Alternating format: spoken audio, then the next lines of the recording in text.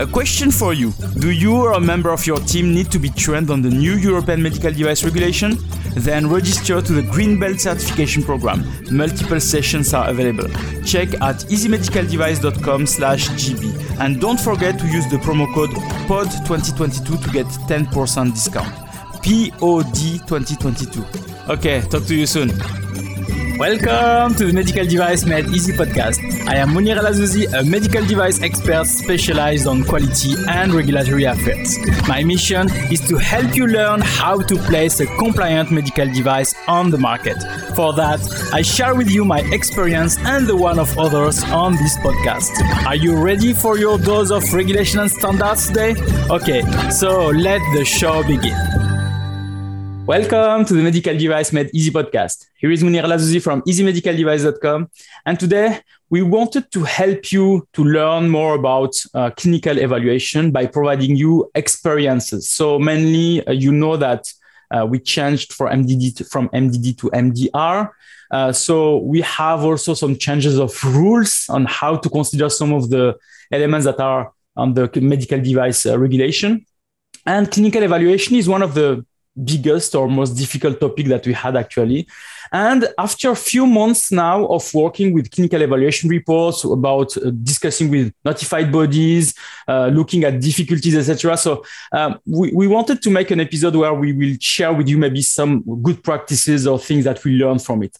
And I have with me Cesare Magri from Beyond Clinical that will be helping us for that because we are working also with Cesare for some of the CER. So we have a lot of learnings and a lot of stories maybe to discuss about. So Cesare, welcome to the Medical Device Made Easy podcast.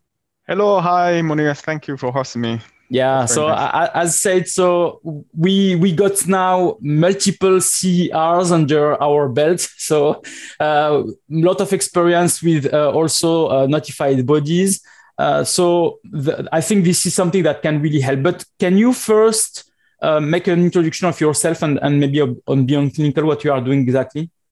Yes, so we are a small CRO, clinical research organization that helps with all aspects of the clinical certification of the devices. So not just creating the documentation, but also planning studies, conducting studies, and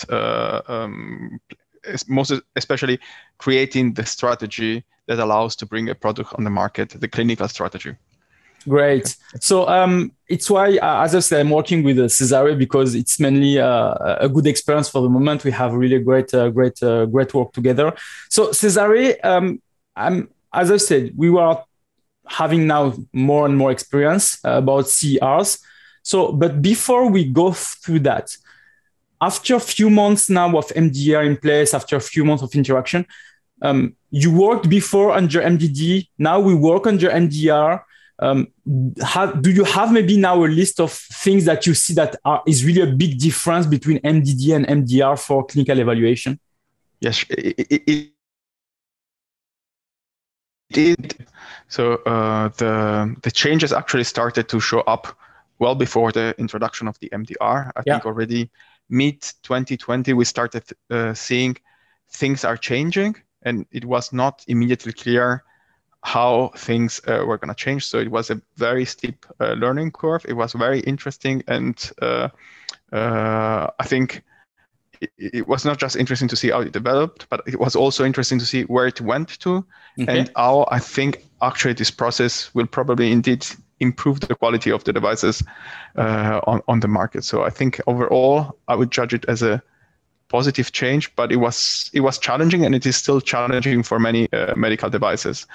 So the story we can summarize is that actually there's a lot of change, but formally nothing had changed. So the rules that define the clinical evaluation of today, they were out there since 2016 already. So that was the moment where manufacturers starting feeling the pressure of this clinical evaluation report and started rearranging things. But these rules were not really implemented until, let's say, the beginning of 2021. And the real turning point was the presence of the reviewers at the notified body. So the presence of the clinical reviewers that really make a difference in the sense that they started reviewing the clinical documentation with new eyes. Okay, so it was a different way of review, and their eyes were those of science, let's say. So it went from a formal process to a process of substance in which you really have to numbers and with data all your assertions. And probably also the main sentence from the MDR also that had an impact was the one on the definition of clinical data that clearly stated that clinical data is data from the device or from an equivalent device. Yeah. So these two steps were really important. And at the beginning, there was a moment of feeling lost. So where are we going here? Because suddenly the rules had changed, and they had changed for all parties involved. So for the manufacturers and for the notifying bodies as well. We will review them afterwards, and a huge delay in that is still ongoing in the review of the clinical evaluation. So clinical evaluation that were submitted, where then one would get the response after 6 months. And in this transition period, 6 months was a lot. So it meant going from MDD rule to MDR rule suddenly. And so the documents were becoming obsolete. And but I think we are away from that now. Now, at least concerning CPCR, it's starting to plateau. So the rules are starting to become fixed. I think there's going to be more changes relating to the clinical processes in this year and next year. But concerning the structure of the clinical evaluation, I think these processes are starting to crystallize. So we have the funding from all the parties. Yeah, we have the MedDev, if I can say that, is still, if I can say, the Bible, yes. Bible for the creation. And when you read the MedDev, it's really complete. You have maybe to change inside some of the essential requirements to move them to GSPR, or you have to change some of the references to 9342 EC, but the content is really clear. Plus, we have also some MDCG guidance now that are explaining about equivalent devices, how you can make things that are equivalent also. So there is more, if I can say, higher level. As you said, a lot of things were already existing before. It's just that there is better reviewer or people that are really checking documentation now and are helping for doing that. But it's really, I mean, for me, the difficulty is really to discuss with a reviewer and convince him, because mainly we have a lot of, also the manufacturers that we are representing, they have a lot of expertise about their device. And the point is to have a discussion with the notified body to say what we provide to you is good, is excellent. And this is where we have this kind of discussion that can go good or bad, or can be a problem here. So you have always, in your experience now with notified bodies, do you have always some discussion about CR, or you have some CR that always pass and it's fine? So there is maybe one or two that have some difficulties. It doesn't need always to be discussions. There are sometimes points to be clarified, but I think now that we're starting to really get a grip on the structure, on the concepts, we are also more able already to inform the clients, look, you are in a good position or you are in a bad position. So, and to explain what is the open risk of the clinical evaluation.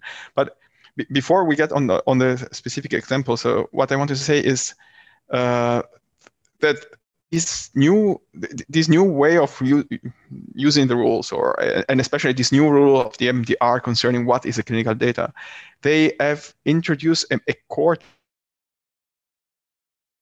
difference, not just two documents. Okay, they are. It used to be the manufacturer were developing their products, getting to the end, before the certification, they were thinking, oh, I need these two documents for the technical documentation. Let me help creating that. And this has changed completely now. The clinical evaluation is a process that really spans the whole time life of the device, from when you start conceiving the intended purpose, practically to the device hand. And I think this is the thing that the manufacturers have to keep in mind.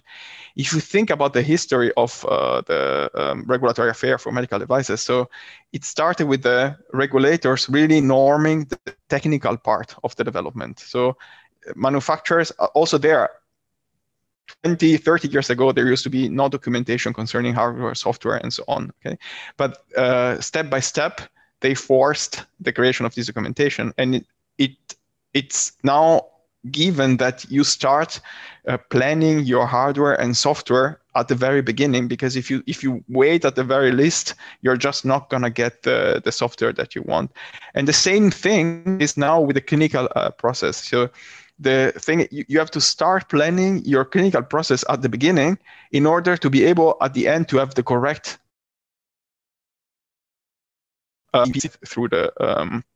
through a certification. And I cannot stress this enough. It's not just enough anymore to just say, please create me a document. It's about talking from the beginning about this process and making clarity. Because I think that's the main problem also that was often open with reviewers. There was no clarity, but often I must say from the manufacturer side. So an ability to well define the indication of a device, inability to clearly define the medical claim of a device. When the reviewers were complaining that they could not understand, they were actually right. This information was often presented in a complete blurred or very generic way that could not be pinned down in terms of clinical evidence. And so the first reaction was probably on these points, and it was 3 rules: give me clear indication, give me clear claims, and give me clinical data that reflects this 2 first point. Okay, and this is not easy to do, because it requires lots of background in the medical field, and then also obviously to have the data, and it requires making clarity. The problem is that the clinical information at many manufacturers was like lying in the air. I would say everyone would know about it, would have an idea of what the indication were, but it was never really structured formally and in a very systematic and consistent way. And this is where what the problem was. So these documents were reflecting this lack of clarity, and then the problem is that for the reviewer, it would be also very hard to understand what they had to pinpoint. So what is the population here? So for which data should I look for data? Yeah. And so that was the first difficulty. And the second difficulty, obviously, to find clinical data. Although for many clinical devices, there are often loads of publication on the field that's where you can see that this device has been used. And they provide also data concerning clinical outcomes. For some manufacturers, it was hard to really find data concerning their device, and this means collecting data with the device itself. I think that another huge problem was also maybe a psychological problem from the manufacturer side. So the fear of this clinical process, I think it was gigantic. So while, let's say, every manufacturer that does hardware, they know that they have to apply the 6061. They know that they will have to undergo the electromagnetic tests and so on. And they are prepared to this. And while they are not prepared to this idea, I will have also to confront the use of the device on the field with my data. And since they might not know exactly what does it mean now doing collecting this data, doing the study, sometimes I have the feeling that they fear the process more than it actually it is hard. Well, obviously, it's easier than what they. I mean, it's not easier. It's really structured, so we already know about it, and it's just that as they don't know, it's more about will it cost me a lot of money? Will it cost me a lot of time? Will there a risk that maybe I will fail with their risk? I mean, I think it's all those questions that they are having, and you need to answer. Yes, but the point is, imagine that you never consider the electromagnetic compatibility of your device until the very end. Obviously, it's going to be a gigantic problem. Yeah, but if you plan and develop for it from the beginning, usually it becomes something addressable. Maybe you will have to put some ferrite somewhere to reduce the interference, but it becomes addressable. While if you do it at the end, it's over. You have to redesign the device, and it's the same exact thing with the clinical aspects of the device. If you wait till the end and suddenly you have this block, oh, now I have to test my device, it becomes expensive, complicated. You have to redo things, you delay things a lot. But if you plan from the very beginning, it's a very addressable process that I would compare it somehow to the electrical norms somehow. As you said, planning is mainly the key here, is to not wait. I mean, it's the same as when we are saying that when should you call a regulatory affairs person or work with this person. It's from the beginning. It's not waiting that you have designed the products and at the end, oh, here is the products. Can you please now register that on the market? And then you start to say, oh, do you have that? Do you have that? Do you have that? No, I don't have. Oh, then you have the problem. So here is the same. So from the beginning, already have a clinical evaluation or clinical strategy. And then, you know already what is needed or which question you have to answer all along the way before you arrive to this clinical evaluation. The other thing that I have noticed is that when the manufacturer devote this time to make this clinical clarity, they also get a lot back concerning the knowledge of their own devices. I think it's really surprising to see if one helps them making clarity on what are the indication, what is the data, what are the outcomes, what are the known adverse events on the field. You really have like haha moments where they say, oh, wow, okay, now this makes sense. And now I know also to address how to address in the PMS or in the risk management. It gives something back apart from also the marketing potential. Also having just collected some good data that show that your device work. I mean, that's something that the manufacturers put on the front page of their website saying, look, these are our outcomes. No? And as I said, it's nothing impossible to be thought of. And I noticed that there is more and more awareness. We support like a boot camp for startups. And this was like last year, nobody knew about clinical evaluation details. This year, they were all aware that they would have to collect some sort of data with their devices. They didn't know exactly how to do it, but there was this awareness, and there is less big change. Fear, if I can say, less fear to do that because they already know about all that. Okay, so now in terms of creation of a clinical evaluation, as we said, we have maybe, as we said, to start from the beginning to have a strategy and to define that. When we are now collecting the data, how long it takes to create a clinical evaluation report, plan, etc. So what is kind of a timeline approximately to create this kind of documentation? Okay, so the thing is, the structure should be, you have a first draft of your intended purpose, really the bare minimum conception of the device that you want to work, and you start working on the state of the art.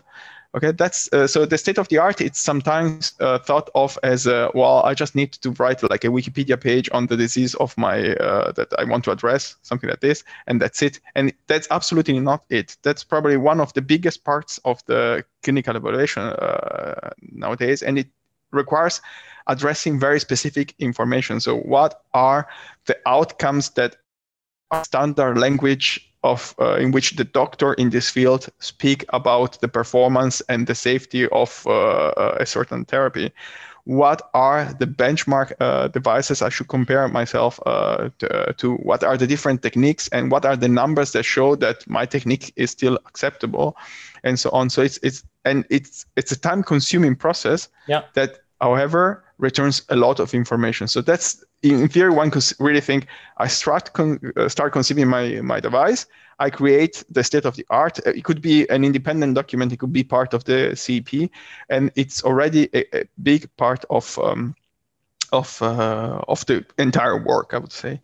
And once you have the document, then you have all the information that you need to start to understand which data I need for my device, either as a clinical evaluation or as a clinical investigation, or as data, looking for data on in the literature.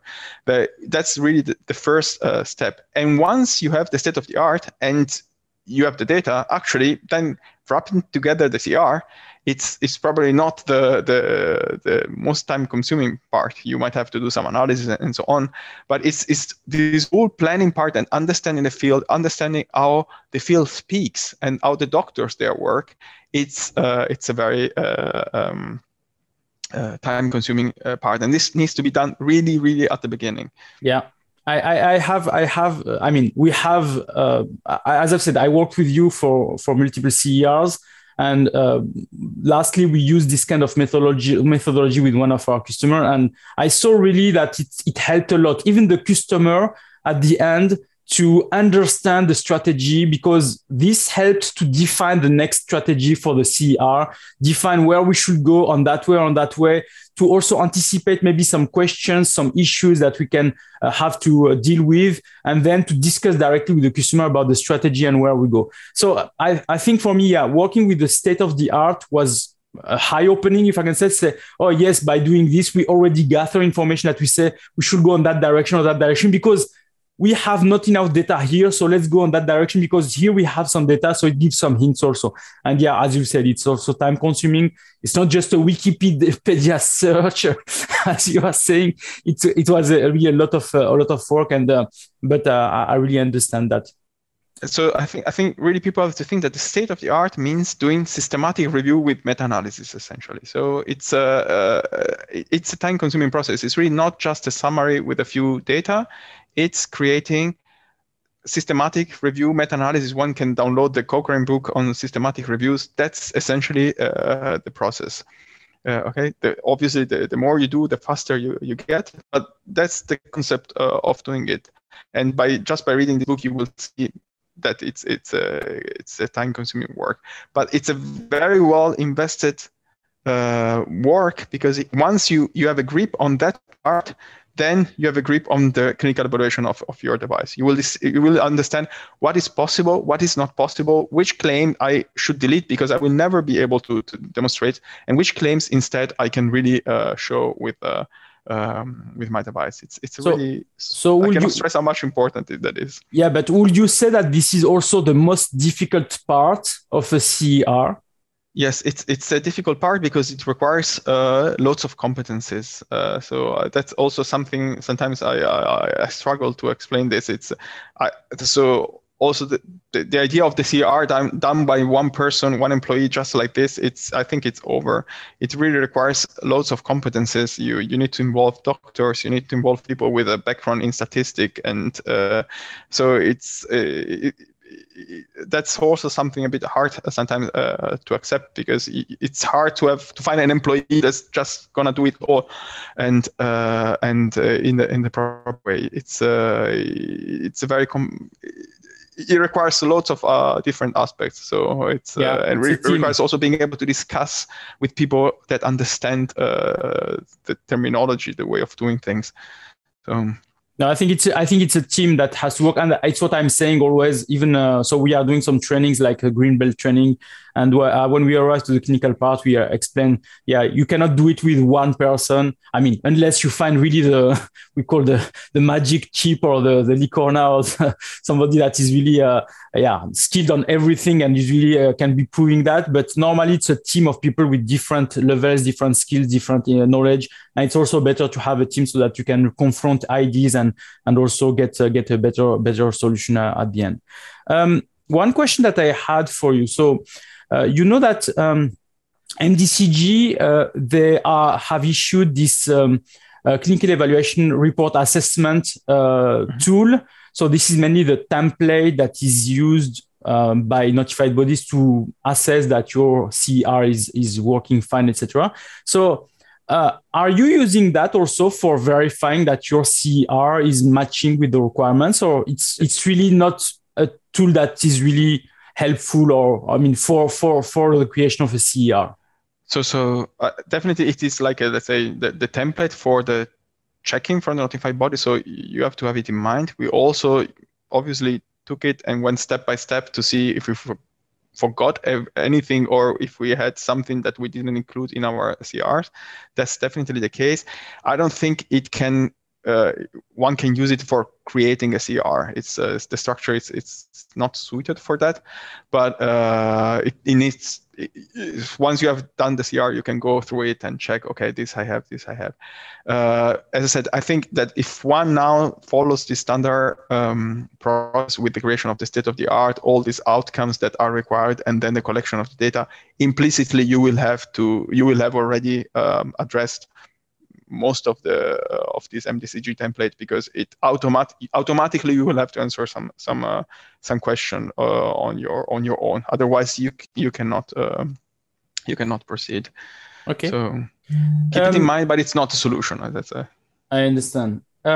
In terms of notified bodies, so as we said, we have also now a shift in terms of the expertise in terms of notified bodies and questions and relation on that. So can you maybe share with us some of the discussion that you had with them where there was some or misunderstanding or some argumentation, or where you have really to convince? So is there like a pattern where on this point there is always some argumentation or some discussion on that, or on this point they are really looking for this or for that? So is this something that we can share with the people here? Yeah. So the first thing is, first of all, in this process, both sides are learning. So the manufacturers are learning, and the notified bodies are learning. So one should not also expect that they have always the right answer or the solution to something, because some aspects at that point, if they are not clear to you,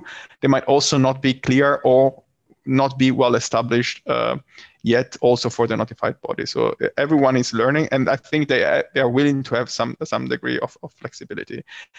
So there was a moment of there was an issue in which this MDD CR was still handed in and then being reviewed as MDR practically or so on.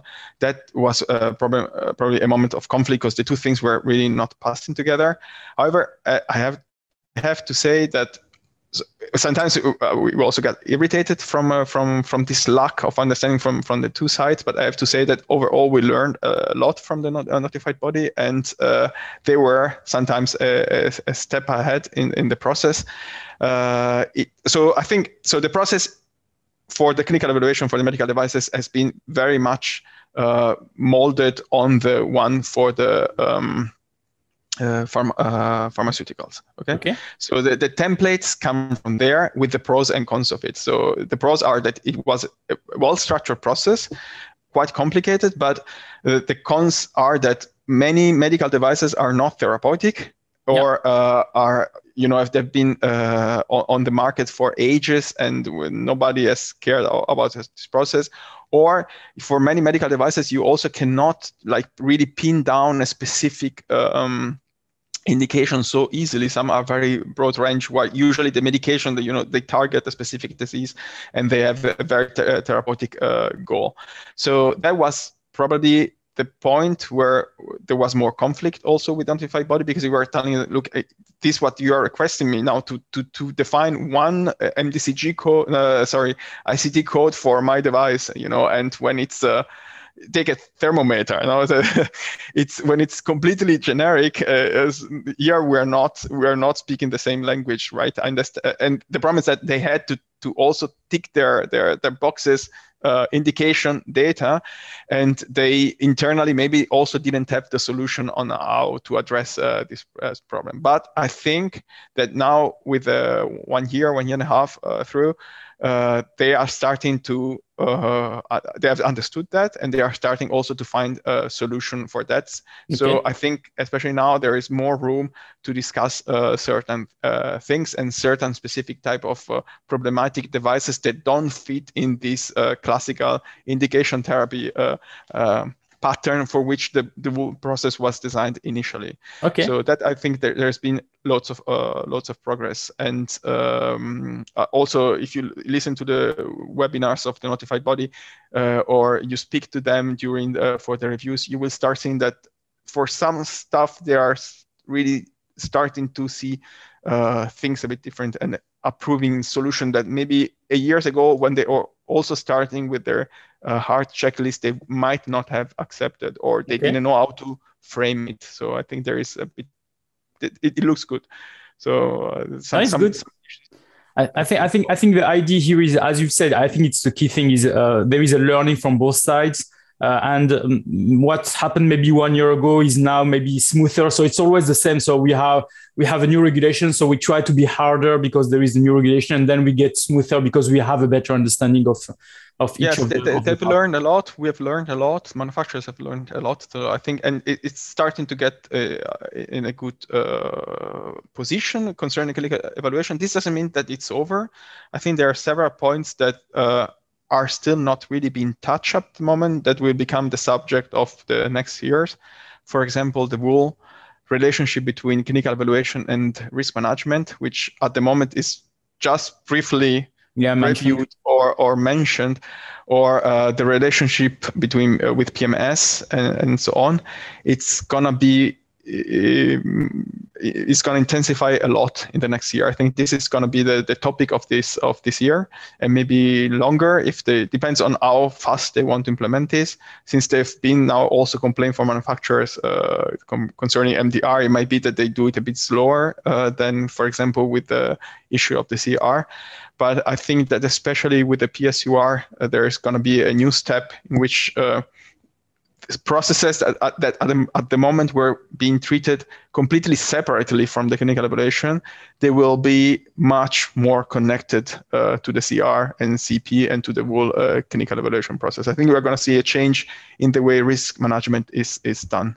Okay, so it's not real links, some links between all the different systems which are operating separately, but if there is a trigger on one that can involve the another one, etc. So I think right now they're keeping really the check level at the minimum concerning that. So it's still a formal check. I think that it's gonna evolve into making it clinically meaningful. So now let's reanalyze your clinical evaluation from the point of view of the clinical data that you collected for the state of the art and for your device. What does it really mean? And that's we see it starting now already with the bigger manufacturers, and they are already thinking about it. But I think it's going to be the topic of this year, and it's going to change quite consistently the way risk management is being done. I understand that. So is there also, now that we talk about notified bodies, was there also some surprises from your side when we go now to manufacturers and we tell them, now we have to do this, now we have to do that, and maybe it will take more time, so the price will be higher or will be increased, etc. So was there also some surprises or some misunderstanding from their side?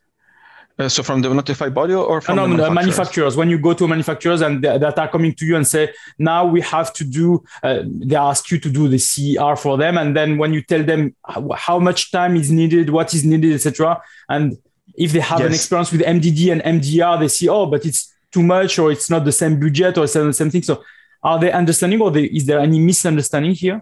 No, I mean it's still ongoing. I think we are still we're still seeing it. So I think the big manufacturers, the problem they've also been hit the faster, because maybe they have more products, that get constantly reviewed, and the hardest for notified bodies. So they already adapt in this new thinking, but especially the small medium one, some either they are not yet in the new cycle, or don't know the new process already. Some still ask like, how is this possible? Why are you asking me to do this? And last time you didn't ask for the same thing. What's happening here? And it's we try to explain, but sometimes it's not so easy. Honestly, there were also situations where I wish I had been harder and and said, no, you now go and collect data with this device because it's not going to work, and then it doesn't work. And so if there are retrospectively, there are some situations like 1.5 years ago where I thought, okay, yeah, actually I should have even been harder and force the customer to collect data, because because they try to avoid it anyway. They try to avoid to use their device because it costs also some money. If they can use already what is existing on the market, for them it's better, and it's mainly what is they are thinking. But now, as you've said, going to collect data on your device will be the must, if I can say, and PMCF will also be something more and more used to collect those data also in the future. So there is a lot of ways where you will have to do that, but most likely this is something that a lot of notified bodies will look at, like collection of real data for the devices, because there is still this question about equivalent devices. Each time we have a CER, so we use equivalent devices, there is also a lot of discussion with notified bodies about equivalent device. Is it really an equivalent device? Should we use that, etc.? So it's also something that is not only that, but a big change with MDD consisting equivalence is that before you were just declaring equivalence and that was it. Now you're declaring equivalence, and then you have to start collecting data from the equivalent device, and that's a big change. That means it's not enough to look at to find a device where you say I'm equivalent. You have to find a device for that is equivalent and for which we have access to the clinical data. So that you really have to start doing the process that you would do on your device for the competitor device. So it makes it much harder. Not only, and after you did this process, you have to throw everything away. Yeah. Now, let's say to say like this, and then you have to start collecting your data in post-market clinical follow-up, which is easier, but it's not necessarily so much easier than even doing it preclinically. So sometimes I wonder whether this will effort to avoid the collection of data with the device itself, it's worth it, because it may delay a bit the pain, but at a certain point it's gonna come, and so it's very hard nowadays to get through without any type of clinical data, unless it really makes sense for the device. I mean, there are devices for which it really makes sense not to collect clinical data directly with this device, and I think notified bodies are willing to accept that. But it's one has to think it's not anymore a matter of formality or of convincing someone. It's really a matter of being reasonable based on your device, what it does, what its risk class is, and what the patient population is. So think, if I were to be the patient, what would I have liked the manufacturer to have done in order to assess that this device is safe and performing? And that will give you probably the correct answer for your device. I think. I think it's good. So thank you for that. I think, I hope, this clarifies a lot of things for our audience here in terms of clinical evaluation, how to approach that, and how maybe to get some good practices on doing that. So as I said, I'm working with you on some CERs. If people wants to work with you, so what can you offer, if I can say, as a service, what can you offer for the customers that are maybe interested to get some clinical evaluation or work with you We directly? Cover practically anything that you will need clinically for the certification and for the lifetime of your device. I would say every possible aspect. The best thing is to contact us at the very beginning, so that one can start discussing the strategy, and because this might even influence the way you develop your device really physically, or the software. So it's the best thing is to start talking about it, and that will also save the most time and the most money possible. If it's already a project which is ongoing and so on, one tries to do the best with what is there, and one tries to find a solution. So they can contact also us at any time. And also for post-market clinical follow-up studies and planning, or surveys and patient surveys, It's called rank 4 MDCG 06. No? That's also an option. They can also contact us. Great. Anyway, I will place your contact details and LinkedIn profile also on the show notes. So don't hesitate to go there. As I said, I'm working with Cesare, so he's really a great professional. So don't hesitate if you have any projects on clinical for him. I guarantee that you will have a satisfaction with him. So great. So Cesare, really thank you for your help. Thank you for also sharing with us your experience and knowledge. I think it's really valuable, and I hope this will help a lot of professionals that are creating clinical evaluation report. And then let's see in future if there is maybe other learning that we can get from the next projects, and then we can again share that with the people here. Okay, so Cesare, thank you very much, and I wish you a nice day. Thank you, Munir. Thank you so much. Have a nice day too. Bye-bye. Thanks for listening. So if you like this episode, please provide a review on the platform where you are listening to it, and also don't forget to share it with your colleagues. Thank you very much.